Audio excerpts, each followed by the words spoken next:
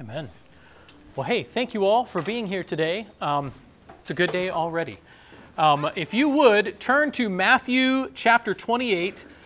We are primarily going to be in verses 18 through the end of the chapter. However, we're going to hit a few other passages today. And so feel free to go where you want to. If you want to put a finger in 1 Peter chapter 3, you could do that too. But I understand when I'm going to be in more than one passage, it gets a little tricky flipping. So I'm going to have the verses on the screen, and Matthew 28 is the main place we're going to be. Now, you all know that on First Sunday, we have been in this series on the doctrines of grace. We have talked about the gospel and then addressed key themes, key doctrines around it. So one of those themes, I shouldn't say one of those themes. The primary thing we've been saying is that the gospel, hey Hannah, click on for me. I need you. So the gospel is that Jesus died to pay our sin debt and rose from the dead to give us new life.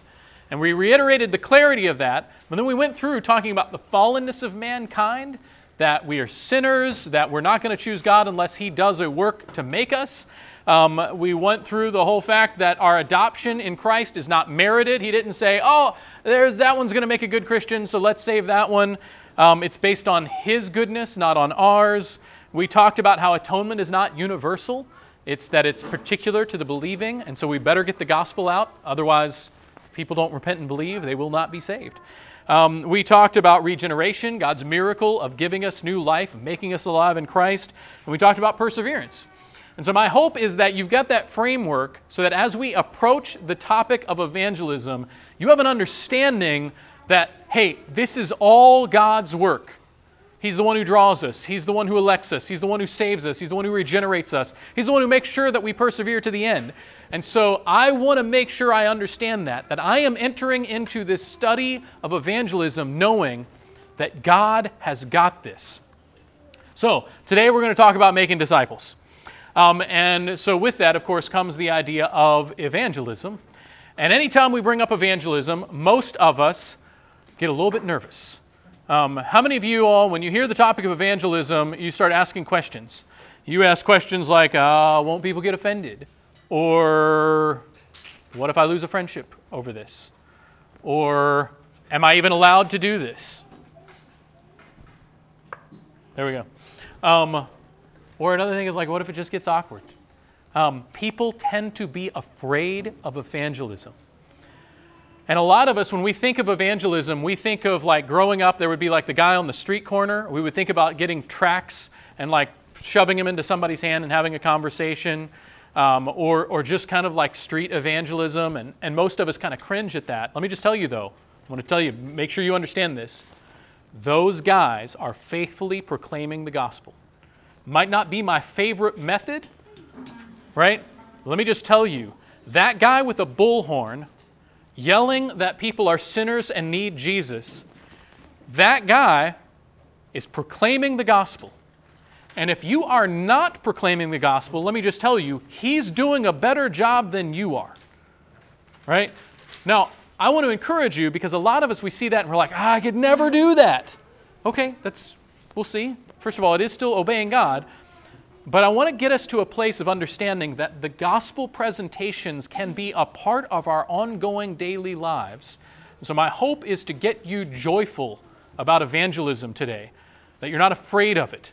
And we're going to see a little bit more on that. So Matthew 28, we're going to start in verse 18. Now let's read. It says, "And Jesus came and said to them, 'All authority in heaven and on earth has been given to me. Go therefore and make disciples of all nations, baptizing them in the name of the Father and of the Son and of the Holy Spirit, teaching them to observe all that I have commanded you. And behold, I am with you always to the very end of the age.'" Now, this is what is called the Great Commission passage. And many of us, when we've heard this passage preached, we started in verse 19. You guys used to hearing like a sermon on this that begins in verse 19. Well, we'll notice that verse 19 begins with "go therefore." And I know it's kind of a cliche, but it's true. Anytime you see a therefore in Scripture, you're supposed to ask, what is the therefore? Why is this here? It is a logical transition word. So it means that whatever's happening in verse 19 related to disciple making is based on what Jesus just said in verse 18. What is it he says here? All authority in heaven and on earth has been given to me. More on this in a second, but when we were going over this in family worship this week, and by the way, I like doing in family worship, a lot of times I'll talk about what we're going to talk about this Sunday, so my kids have a little bit of an understanding. We've talked about it already. You don't have to do that, but I like to. And so what I did is when I asked about this, and I said, okay, so if Jesus has all authority in heaven and on earth, does that mean that Jesus is king over the president of the United States? And the kids say yes. And I'm like, is he king over the governor? Well, yes. Is he king over mommy and daddy? Yes. Is he king over anybody else? Yes. And we're just clarifying this. And actually, a little funny side note, I said, is he king over the mayor?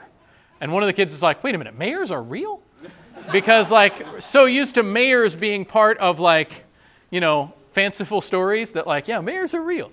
And Jesus is king over them. And I brought this up because this is important throughout history.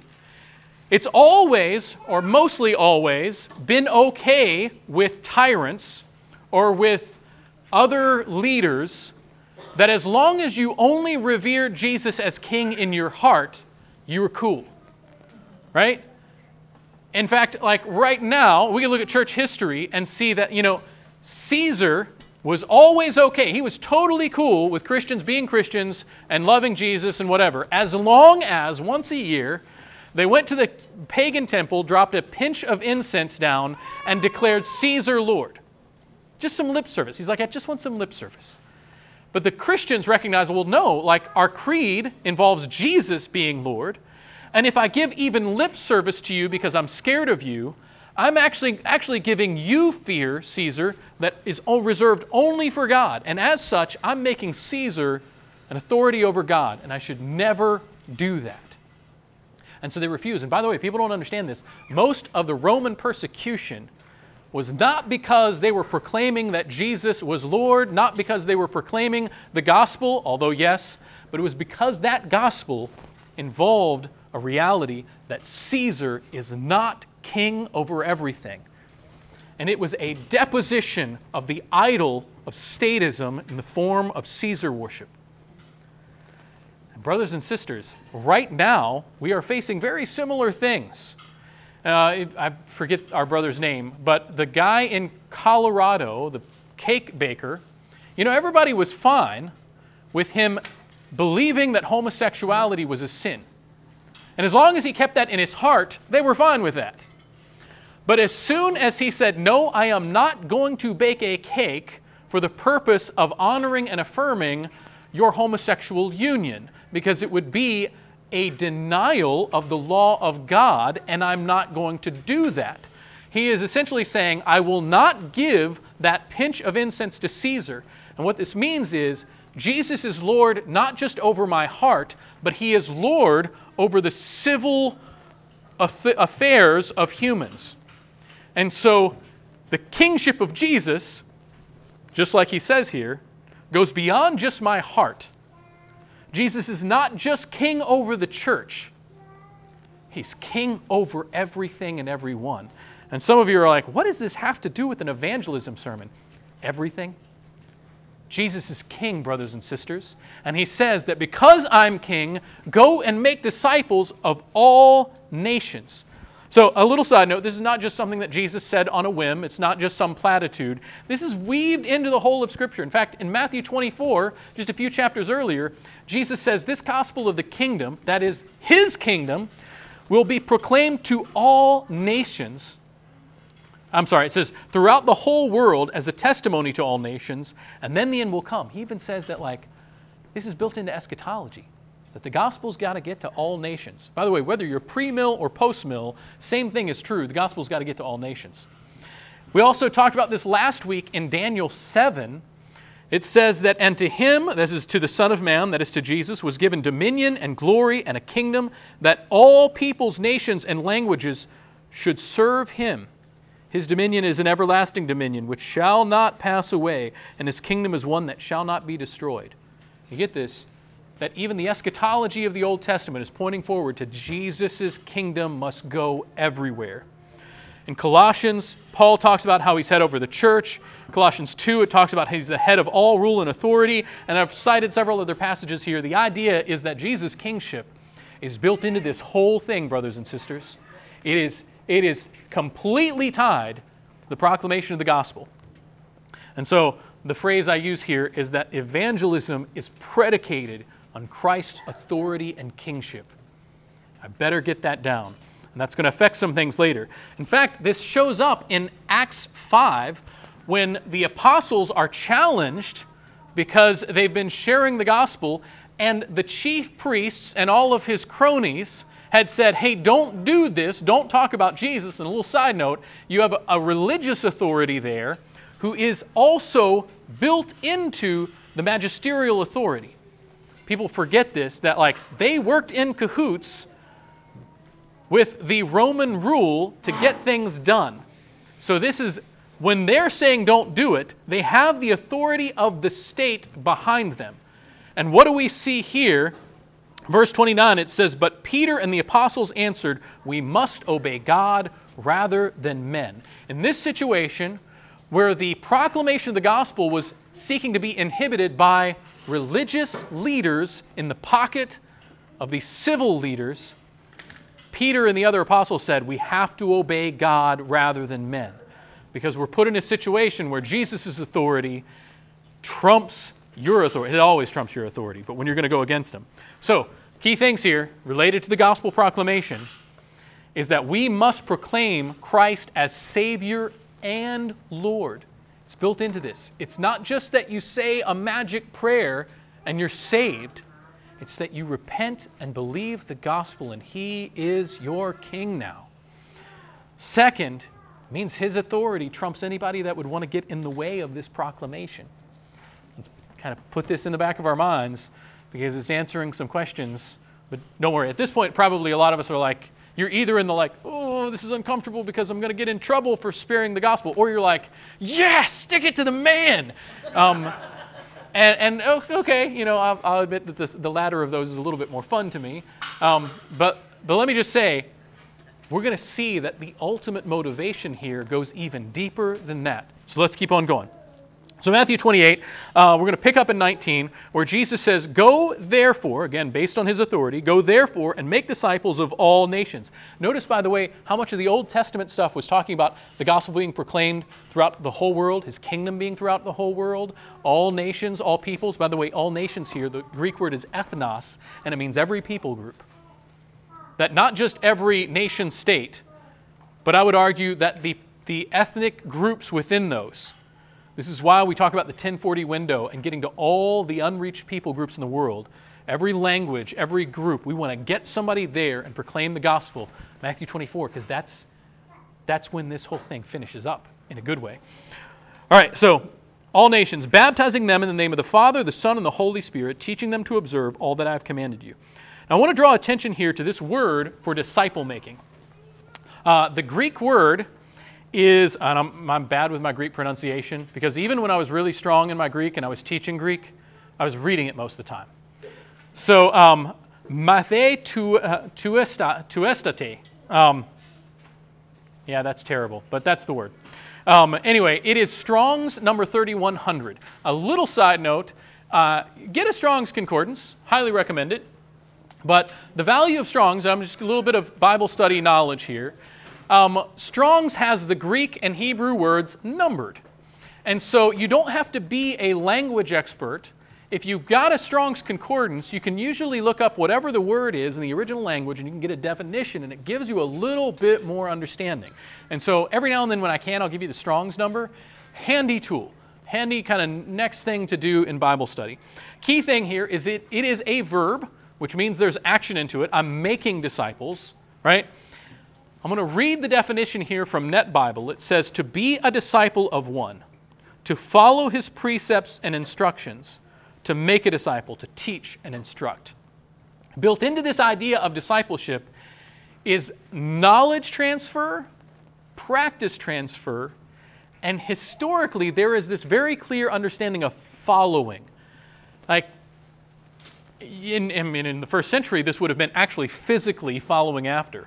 But the idea was like, I am following along in the practices of. I am imitating this person and learning from him. And so discipleship has built into it this idea that I am turning from one thing to turn and follow Christ.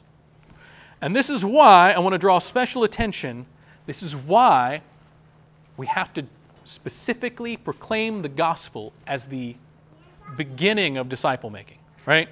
That making disciples begins with the presentation of the gospel and the call to repent and believe. Now, we have two key words here that we bring in, and that is repentance and faith. Now, I recognize that with repentance and faith, we don't talk about that enough in evangelism. But here's the thing: if I am to follow Jesus, it means I'm turning from whatever it was that I was engaged in before. So repentance, because discipleship inherently involves turning away from following the course of this world. Ephesians 2:2 talks about following the course of this world, being dead in your trespasses and sins, and just kind of going along with the flow of culture. By the way, does that sound really familiar? I think I've said a few weeks ago, if you are just kind of going along with whatever is popular in the world, you are probably dead in your trespasses and sins. The spiritually dead go along with what is sinful and wicked and normal in the world. It is those who are alive that turn from that and follow Jesus. So repentance, and second, faith, because our trust is in Christ's atoning death and resurrection. So when I am calling people to follow Jesus, when I'm making disciples, I am calling them to repentance and faith. Turn from the old, turn towards Christ, believe in his atoning work. So our effort in evangelism should begin with proclaiming the gospel clearly and calling them to repentance and faith. Everybody with me? We're going to get back into some of this. So what do we say is the gospel? I know I'm reiterating this, but it is kind of important that Jesus died to pay your sin debt and rose from the dead to give you new life. That's it. The gospel is not that Jesus loves you. That's it's built in. The gospel shows that he loves us, but just that he loves us, that's not the good news, right? That's kind of like me saying like, hey, your dad loves you when you're out on the street in the cold. Well, that my dad loves me doesn't fix it. I'm still out in the cold, shivering and homeless. When I say your dad loves you, and he's paid for everything you ever did wrong, and he's welcoming you back into the house, now that's good news, right? So it is with the gospel, brothers and sisters. Atonement in Christ's death and resurrection, that's the good news. There's all kinds of things we communicate around it for clarity. Gospel is Christ's death and resurrection. Cool? So, here's the thing. So as we talk about this, we're talking about, okay, I've got to proclaim the gospel clearly. I've got to call people to repentance to faith. This is where kind of people clam up a little bit and say like, because you know that proclaiming the gospel means saying, hey friend, you're a wretched sinner. And God's wrath is going to be poured out on you, and you will burn in eternity forever unless you repent and believe. That's not exactly like a sunshiny thing to bring up, at dinner. It's a little bit hard. So a lot of us acknowledge it's an uncomfortable thing to bring up many times. So what I want to do is draw some attention, I'm getting into some practical things here, to the fact that evangelism is the natural result of loving and honoring Christ as Lord. And what I'm going to try to communicate here is if, in light of Matthew 28:18, if I first begin by myself honoring Christ as Lord, I will not be able to help but invite others to do the same thing through the proclamation of the gospel. So, a couple of key passages we're going to address here. We're going to jump around just a little bit because I'm trying to give you a picture of what happened in the first century and what the apostles were doing. In Acts chapter 4, verse 18, Peter here is, and this is happening before Acts chapter 5, not that you couldn't have figured that out, but before they get thrown in jail over this, it says, so they called them and charged them not to speak or teach at all in the name of Jesus. But Peter and John answered them, whether it is right in the sight of God to listen to you rather than to God, you must judge, which, by the way, is itself a smack in the face. Whether it's right for me to listen to you or listen to God, you be the judge of that, which, of course, he's saying, of course we're going to listen to God. But notice this in verse 20. He says, for we cannot but speak of what we have seen and heard. You understand, what Peter is saying is, we can't not do this. It's similar to what we see in the prophet Jeremiah, when he was persecuted, and yet it says that the burning of the Word of God in him was too strong for him to turn away from it. The idea is that what we were seeing in the first century apostles is they're like, guys, I just can't not talk about this. I'm so overwhelmed with the good news. I love God so much. He is in charge of me so much. I can't not do this. And here, in the face of persecution, they couldn't not proclaim the gospel. Similarly, we see in Romans 1:16, when Paul's writing about this, he says, "For I am not ashamed of the gospel, for it is the power of God for salvation to everyone who believes, for the Jew first and also for the Greek." He's saying, like, I'm just not ashamed of it, guys. He knows that it's unpopular. He knows, like, think about Paul was beaten and shipwrecked and hated and maligned and all these other things. He's like, not ashamed, because it's the power of God for salvation. He knew the value and power, and he was so overwhelmed by the good news of the gospel that it didn't matter that everybody hated it. He was going to proclaim it because it was true and it was wonderful.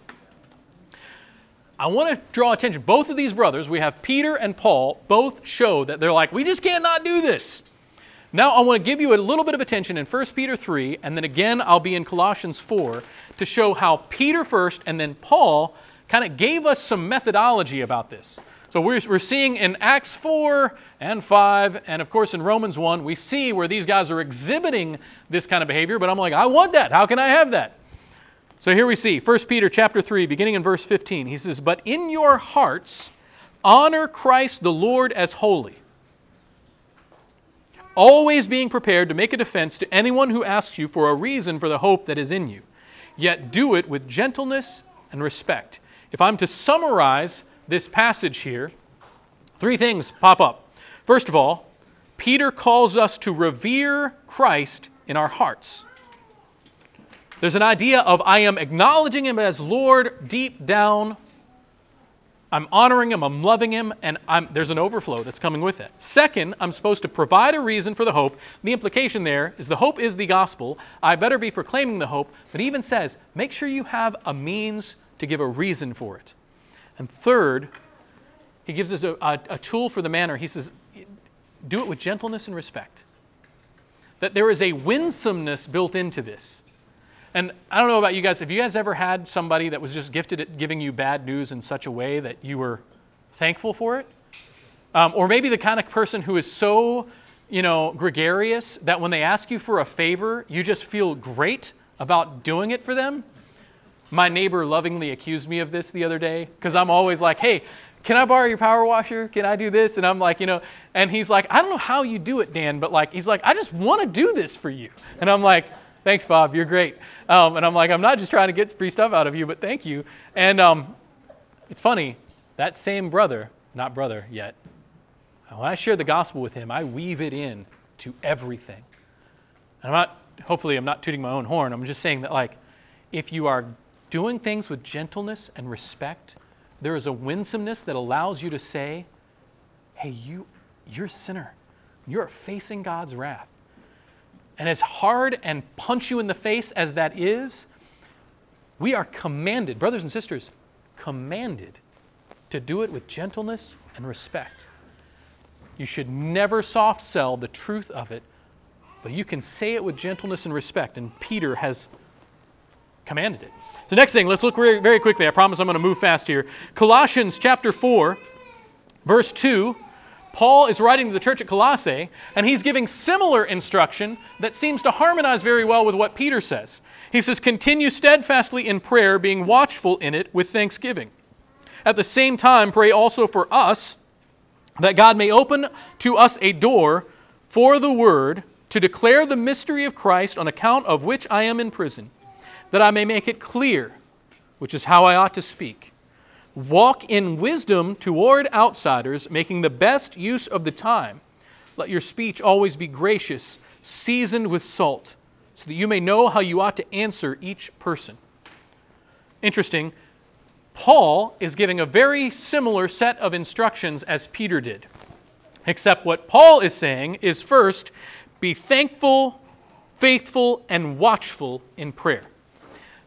Watchful in prayer, by the way, is a spiritual warfare type of language, and not in the kind of kooky where we see a demon behind every rock, but in the sense of I am engaging in spiritual battle because I am proclaiming the gospel.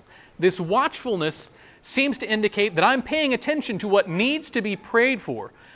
As a watchman on the wall would watch for the enemy and would let everybody know, as he would say, hey, watch out, we got people over here. So it is in our watchfulness in prayer. I should be praying for my neighbor who does not know the Lord, for John's friend that he's sharing the gospel with, for the faithful in Christ that are being persecuted, for my brothers and sisters who are discouraged. I am to be faithful, watchful, and thankful in prayer.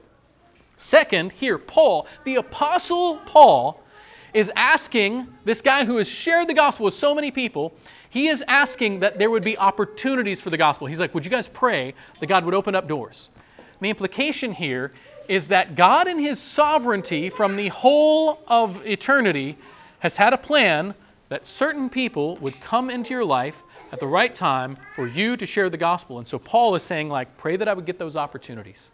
Pray that God would open the door for me to be able to share the gospel.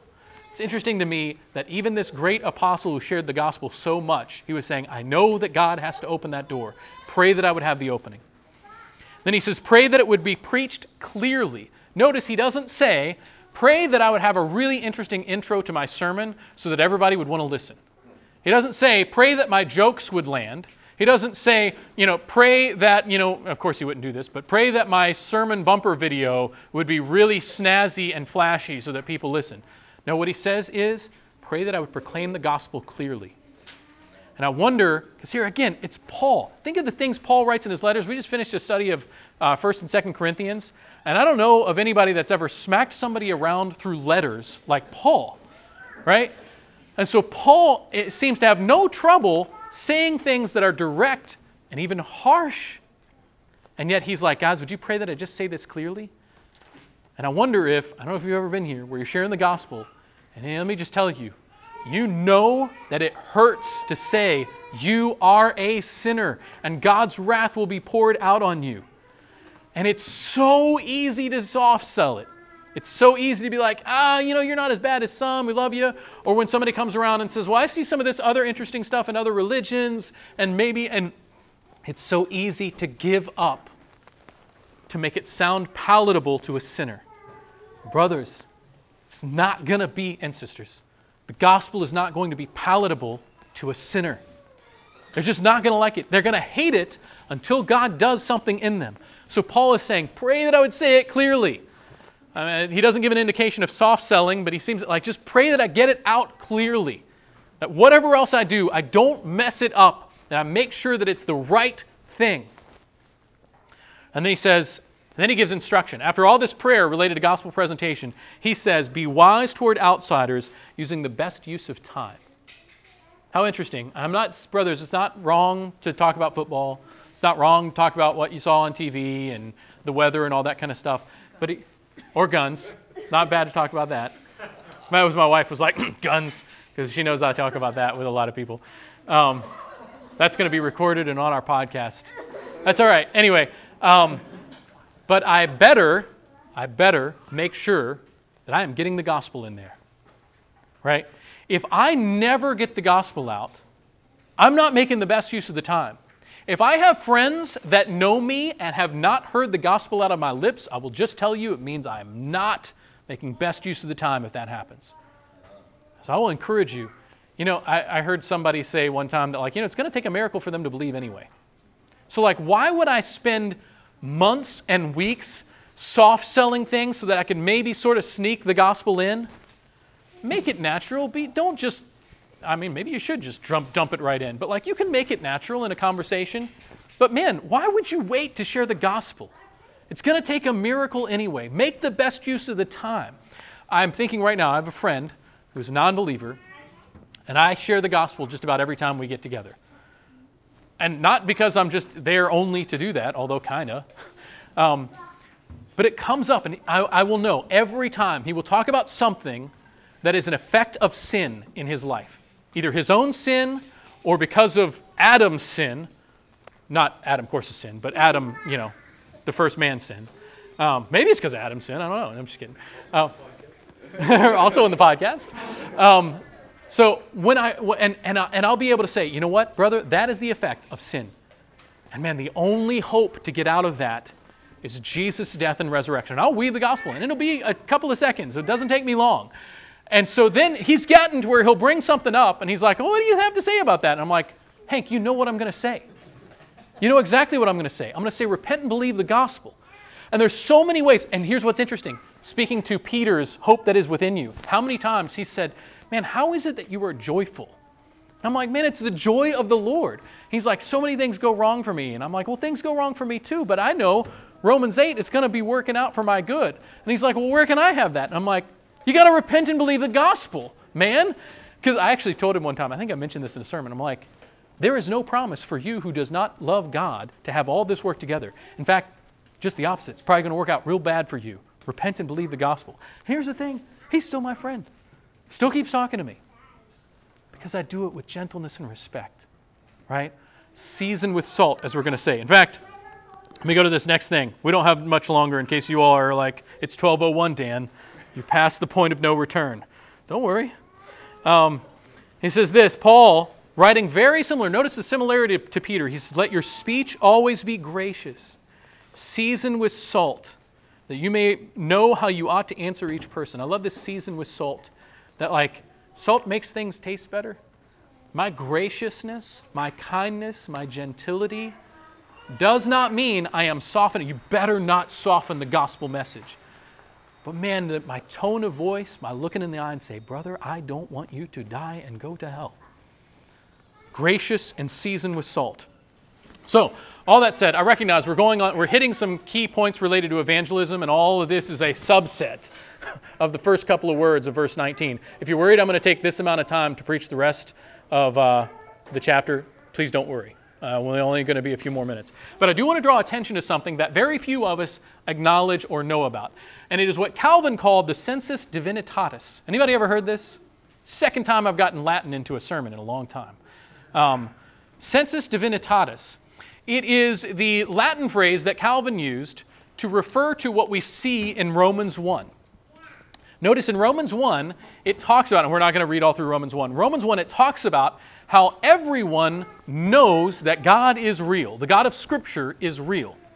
But it says in Romans 1 that the unbelieving suppress the truth in their unrighteousness.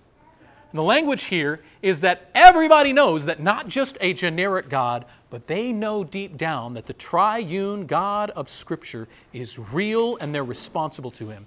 And because it terrifies them, they work really hard in their unrighteousness to suppress this truth. And so what we see is this idea of this sense of God is in every person. For crying out loud, every human is created in the image of God. You cannot deny God's existence without denying your own being in some way, because your being is designed to reflect God's existence.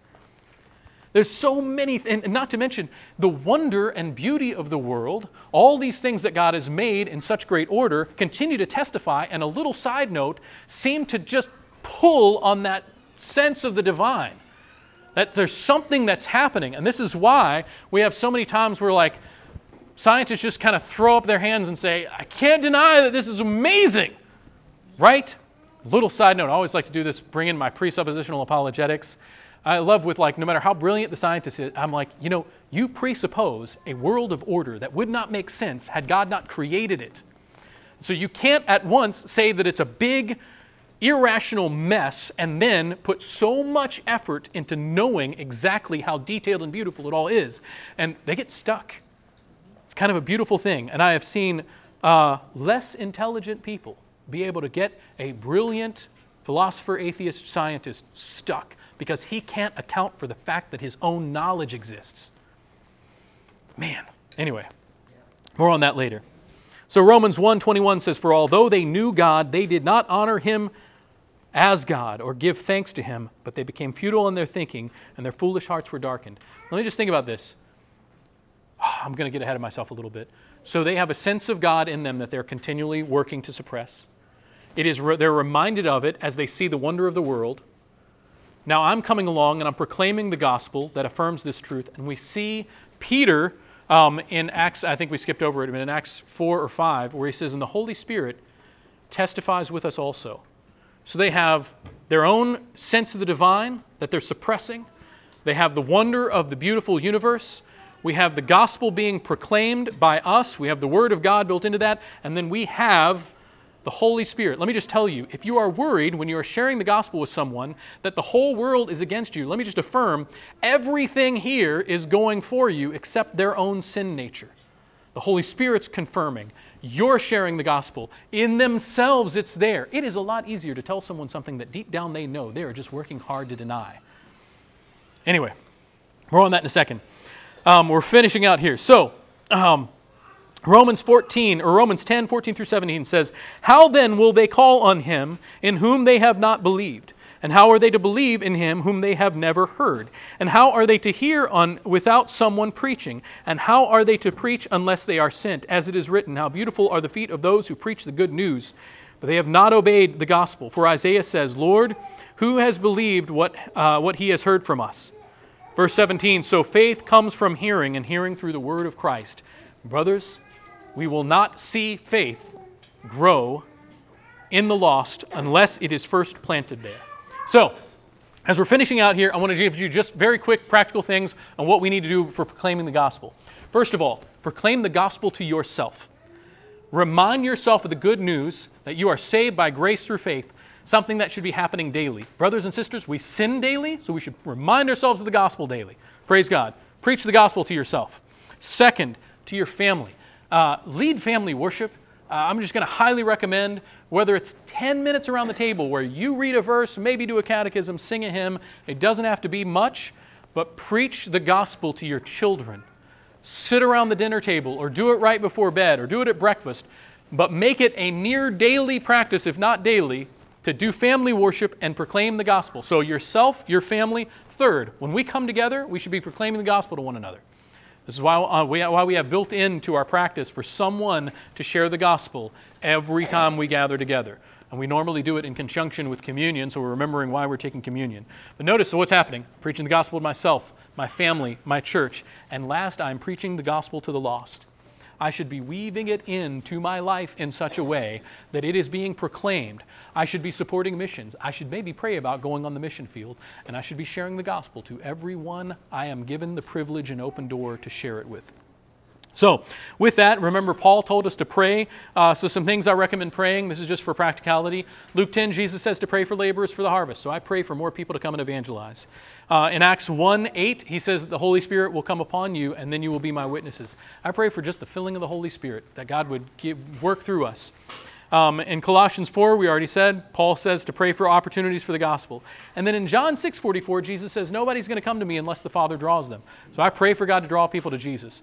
I nerd out on this, but I actually set my clock to 10:02, 1:08, 4:03, 4:03, and 6:44 to remind myself to pray for these things. You don't have to do it, but if you want a way to remember to pray, that's how I do it.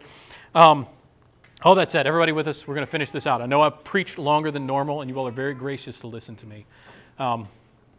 Finishing out here, he says, so we're to make disciples of all nations. And then he says, baptizing them in the name of the Father, the Son, and the Holy Spirit, teaching them to observe all that I have commanded. So once someone has repented, that is the beginning of the disciple-making process. I should baptize them, as you guys did with the sister was it 2 weeks ago? 2 weeks ago. Praise God, man. New sister in Christ got baptized by the Avon group. Second, I am to continue in teaching them. I should be on an ongoing basis. And by the way, this is what we do. Our discipleship groups get together, we teach each other the word, and we remind each other of the truth. In discipleship, when a brother is kind of maybe not doing things exactly right, and I kind of lean in and say, hey man, the word says do this. And sometimes people are doing that with me, where they're like, hey Dan, the word says to do this. And I'm like, that we're instructing on an ongoing basis. And this goes on for the whole of our lives. This is why we gather together and remind ourselves. This is why we teach the Word of God. This is discipleship is happening right here. Right? We are making disciples right now because we're continuing the disciple-making work. Cool?